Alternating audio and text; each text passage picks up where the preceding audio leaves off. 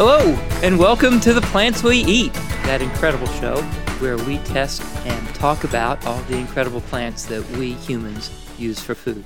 Actually, I say we humans use for food. One of these days, we are going to test out some foods that I think animals eat, because why not?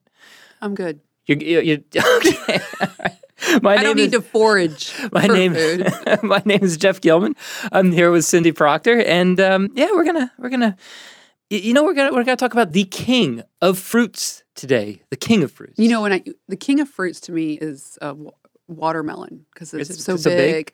But this isn't anything like watermelon. No, nothing at all. Vincent McComb recommended this, by the way. Okay.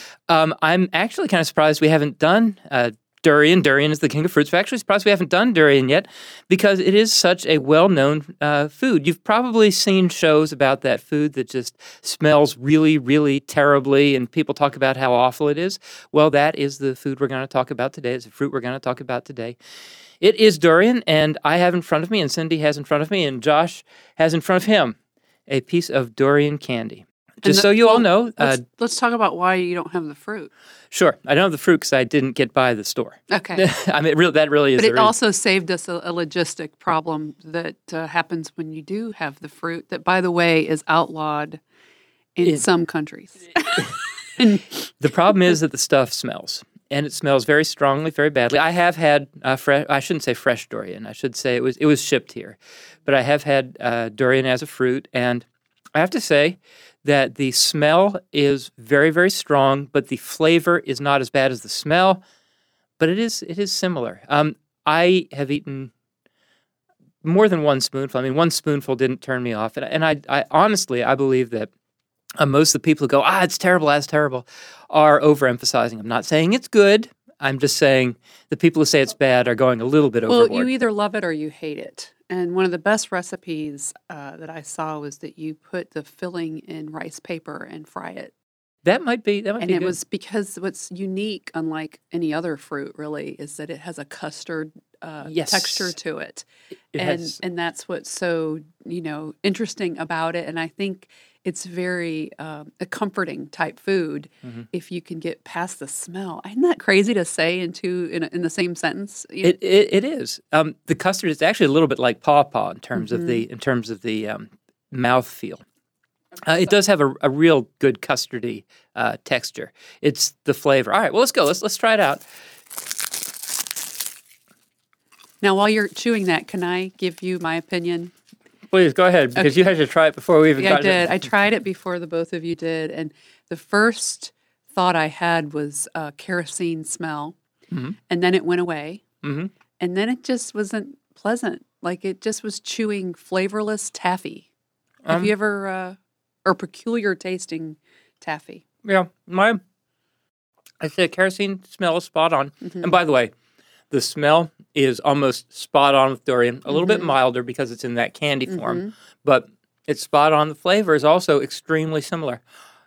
Excuse me, no surprise. I'm suffering uncontrollable salivation right now. I don't know why.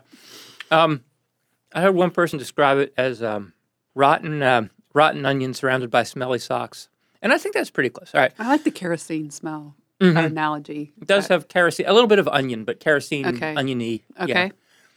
Josh, what do you think? I can definitely taste oniony. I would be. It's hard to describe just at all. It's the most unique flavor I think I've ever had. Is it good or bad? I would say bad.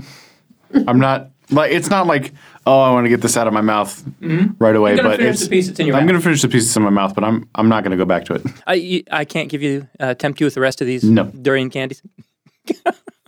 We're not going to overdo it.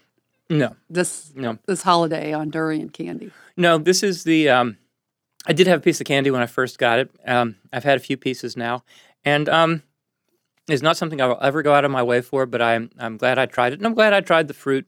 But now that you guys have tried this, honestly, unless you want to taste the custardy texture, there's no reason to try them. Well, if you eat one fruit, you will get your entire daily nutritional requirement of fiber. Really? 23 grams. I'm really surprised. Wow. And it's naturally rich in iron, vitamin C, potassium, improves muscle strength, skin health, and even lowers your blood pressure. Oh, wow. But that's 23 grams of fiber. That's fascinating. That's a lot. So in other words, it'll keep you regular. So superfruit, it is a superfruit in that regard. I mean, it's very healthy for you. You can't overdo it, and I don't think there's a risk of that. No. Of overdoing it. So let's talk about the tree a little bit. Okay. Because some people may not know about it. The tree is native to Borneo and Sumatra, mm-hmm. and it is a really big tree. By the way, there are 30 different species of durian. 9 of those, or about 9, produce edible fruit. There is only one species used commercially, obviously what we ate today.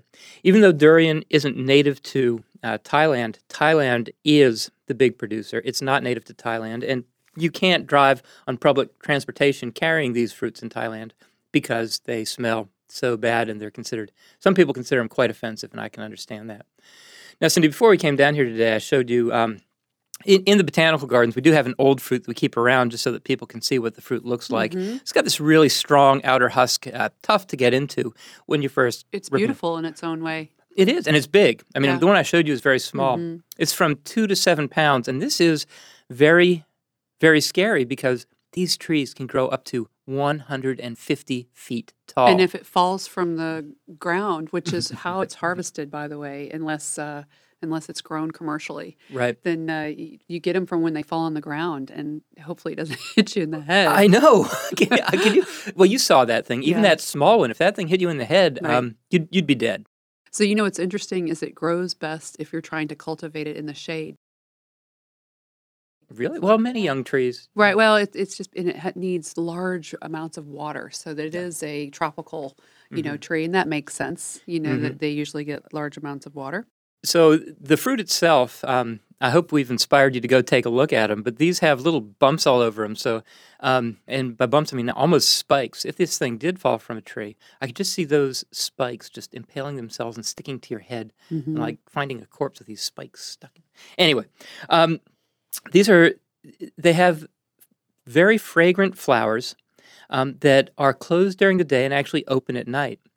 And the funny thing is, people in that region used to think of bats as a pest, and bats will eat a certain amount of these fruits, but actually these fruits rely on bats for their pollination. They do have self-incompatibility, which actually means that the bats have to go tree to tree spreading the pollen around so that you can get proper pollination between the different types of trees and get fruit set. One of the things that I was really interested in this fruit is that it is actually a very dangerous fruit to have with alcohol. I don't know if you saw that, but there were a couple of papers on it. This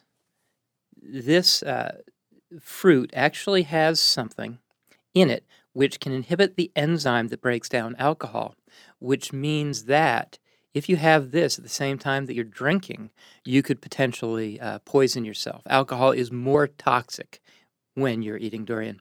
So I know that when we started talking about durian at first and how nasty it was, I could tell that some of you were thinking, oh, well, I'll just get my friends drunk and have them try durian. So that's a potentially fatal mistake to make. Don't do it. So how does it work exactly? Sure. It inhibits the enzyme that breaks down alcohol. The compound in durian that actually does that is diethyl disulfide. Now remember, sulfur actually smells. That's part of what gives durian its really bad smell. So basically you're just drunk forever. Well, you say that, but it goes beyond that, because since you're not breaking down the alcohol, normally we break down alcohol actually quite rapidly. I mean, you think about how long the effects of alcohol last. We break it down very rapidly. In this situation with the durian, since you'd be breaking it down so slowly, you'd be building up more and more toxins in your system, not clearing them as fast. And that's the reason it would be so easy to overdo it. This is dangerous to have with alcohol. So really don't do it. It's not a funny thing to do. Okay. Despite my former snickering. The other thing that I found that this fascinating about this is the place that I go to get this stuff. These different foods is the Super G Mart usually. It's an international market here in Charlotte. I love it. I just love it. Anyway, it was absolutely fascinating walking up and down the aisles and seeing all the things that are made with durian. I saw durian ice cream. Obviously, I've got durian candy here. You could buy the durian fruits. There are durian chips. You can pan fry your durian. There are just all kinds of ways to serve this food. I'm interested in the durian chips. You could have like the satisfaction of a chip, but you wouldn't overdo it. Yeah, there you go. I'm very tempted by many of these things. Now, Suzanne, my wife, I don't think she dives into this deeply as I'm, so she wasn't into buying everything. But I think that, over the next few months, I'm probably going to try different durian things. Of course, the problem is that with a lot of these things, you like to have one or two and say, wow, I tried it. And so then they end up laying around your house. Yes. Anyway. Fascinating crop, though. In terms of growing it here, what do you think? No, yeah. I don't think it's pretty enough to grow. You're growing it for the fruit. Yeah, and it's tropical. And it's tropical, and that's a tropical is hard to grow here and to produce a fruit. If it was beautiful, then grow it for its beauty. But the plant doesn't smell. Which is a good thing. Yes. The flowers do have yes. a pleasant fragrance, but they're only open at night, so it might make the nighttime pleasant. If it will bloom. So, if it's happy enough to bloom. So yeah, I think it's worth trying because it is a superfruit and well known across many other countries, just not ours very much, unless you're well versed in food. And since it is the king of fruit, and by the way, I called it the king of fruit. There's a queen of fruit also. That's the mangosteen, which we are going to do at some point. But let's come back to the king of fruit. This is the king of fruit, especially in Asia. This is a very important fruit.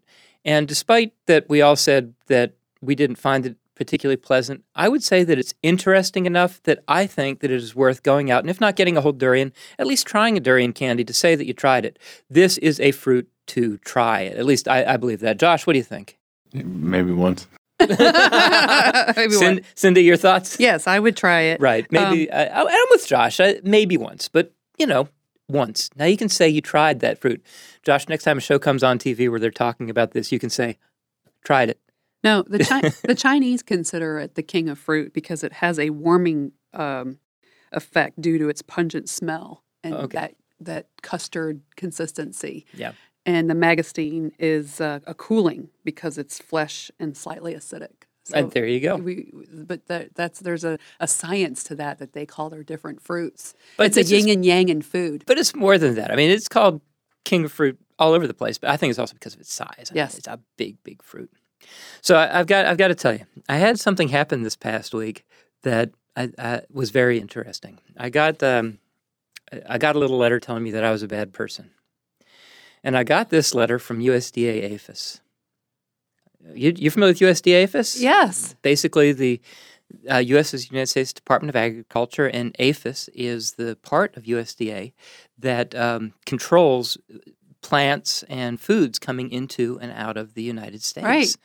So I've got to tell you, doing this show, not just this show, but my whole job, I deal with plants all the time, and we try and include in our botanical gardens some plants that are different and unique. And a lot of the ideas for plants that I want to bring in come from my research for this show. Mm-hmm. So there were two plants that not too long ago I ordered. You may remember these shows. One of them was capers. The capers are doing great, by the way, and we'll probably put them out next year. We'll probably have another year of growing them in the greenhouse to a good size. Then we'll put them in the greenhouse. And we also purchased some cloves. Now, the capers we purchased from a grower in the United States. There's not much issue there. But the cloves I actually purchased from a grower in Indonesia. And they shipped the cloves to us. The cloves were actually dead on arrival for us. Mm-hmm. But we received the cloves and kept them just for a few days just to make sure that they were actually dead. They were actually dead. And then we destroyed them, which is our regular practice. Well, USDA APHIS got a record of my ordering this, and cloves are actually a controlled plant. They actually need to be in quarantine for 2 years. Not just any quarantine, USDA quarantine. So I was not allowed to just order these plants in. So the mistake that I made was that I made the assumption that if I ordered these plants from somewhere, they wouldn't ship them to me if they were controlled. Not true. Oh. They will ship them to you. But here's the part that I found kind of upsetting, because I believe that these controls are in place for a purpose, and I'm glad that I was contacted and glad that the plants, I believe in this process. That said, I ordered the plants in June. I received them in early July. They contacted me in December.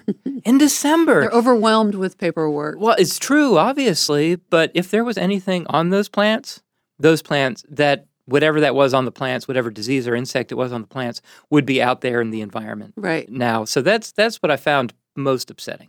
I'm confident that didn't happen in our case, but at the same time, wow.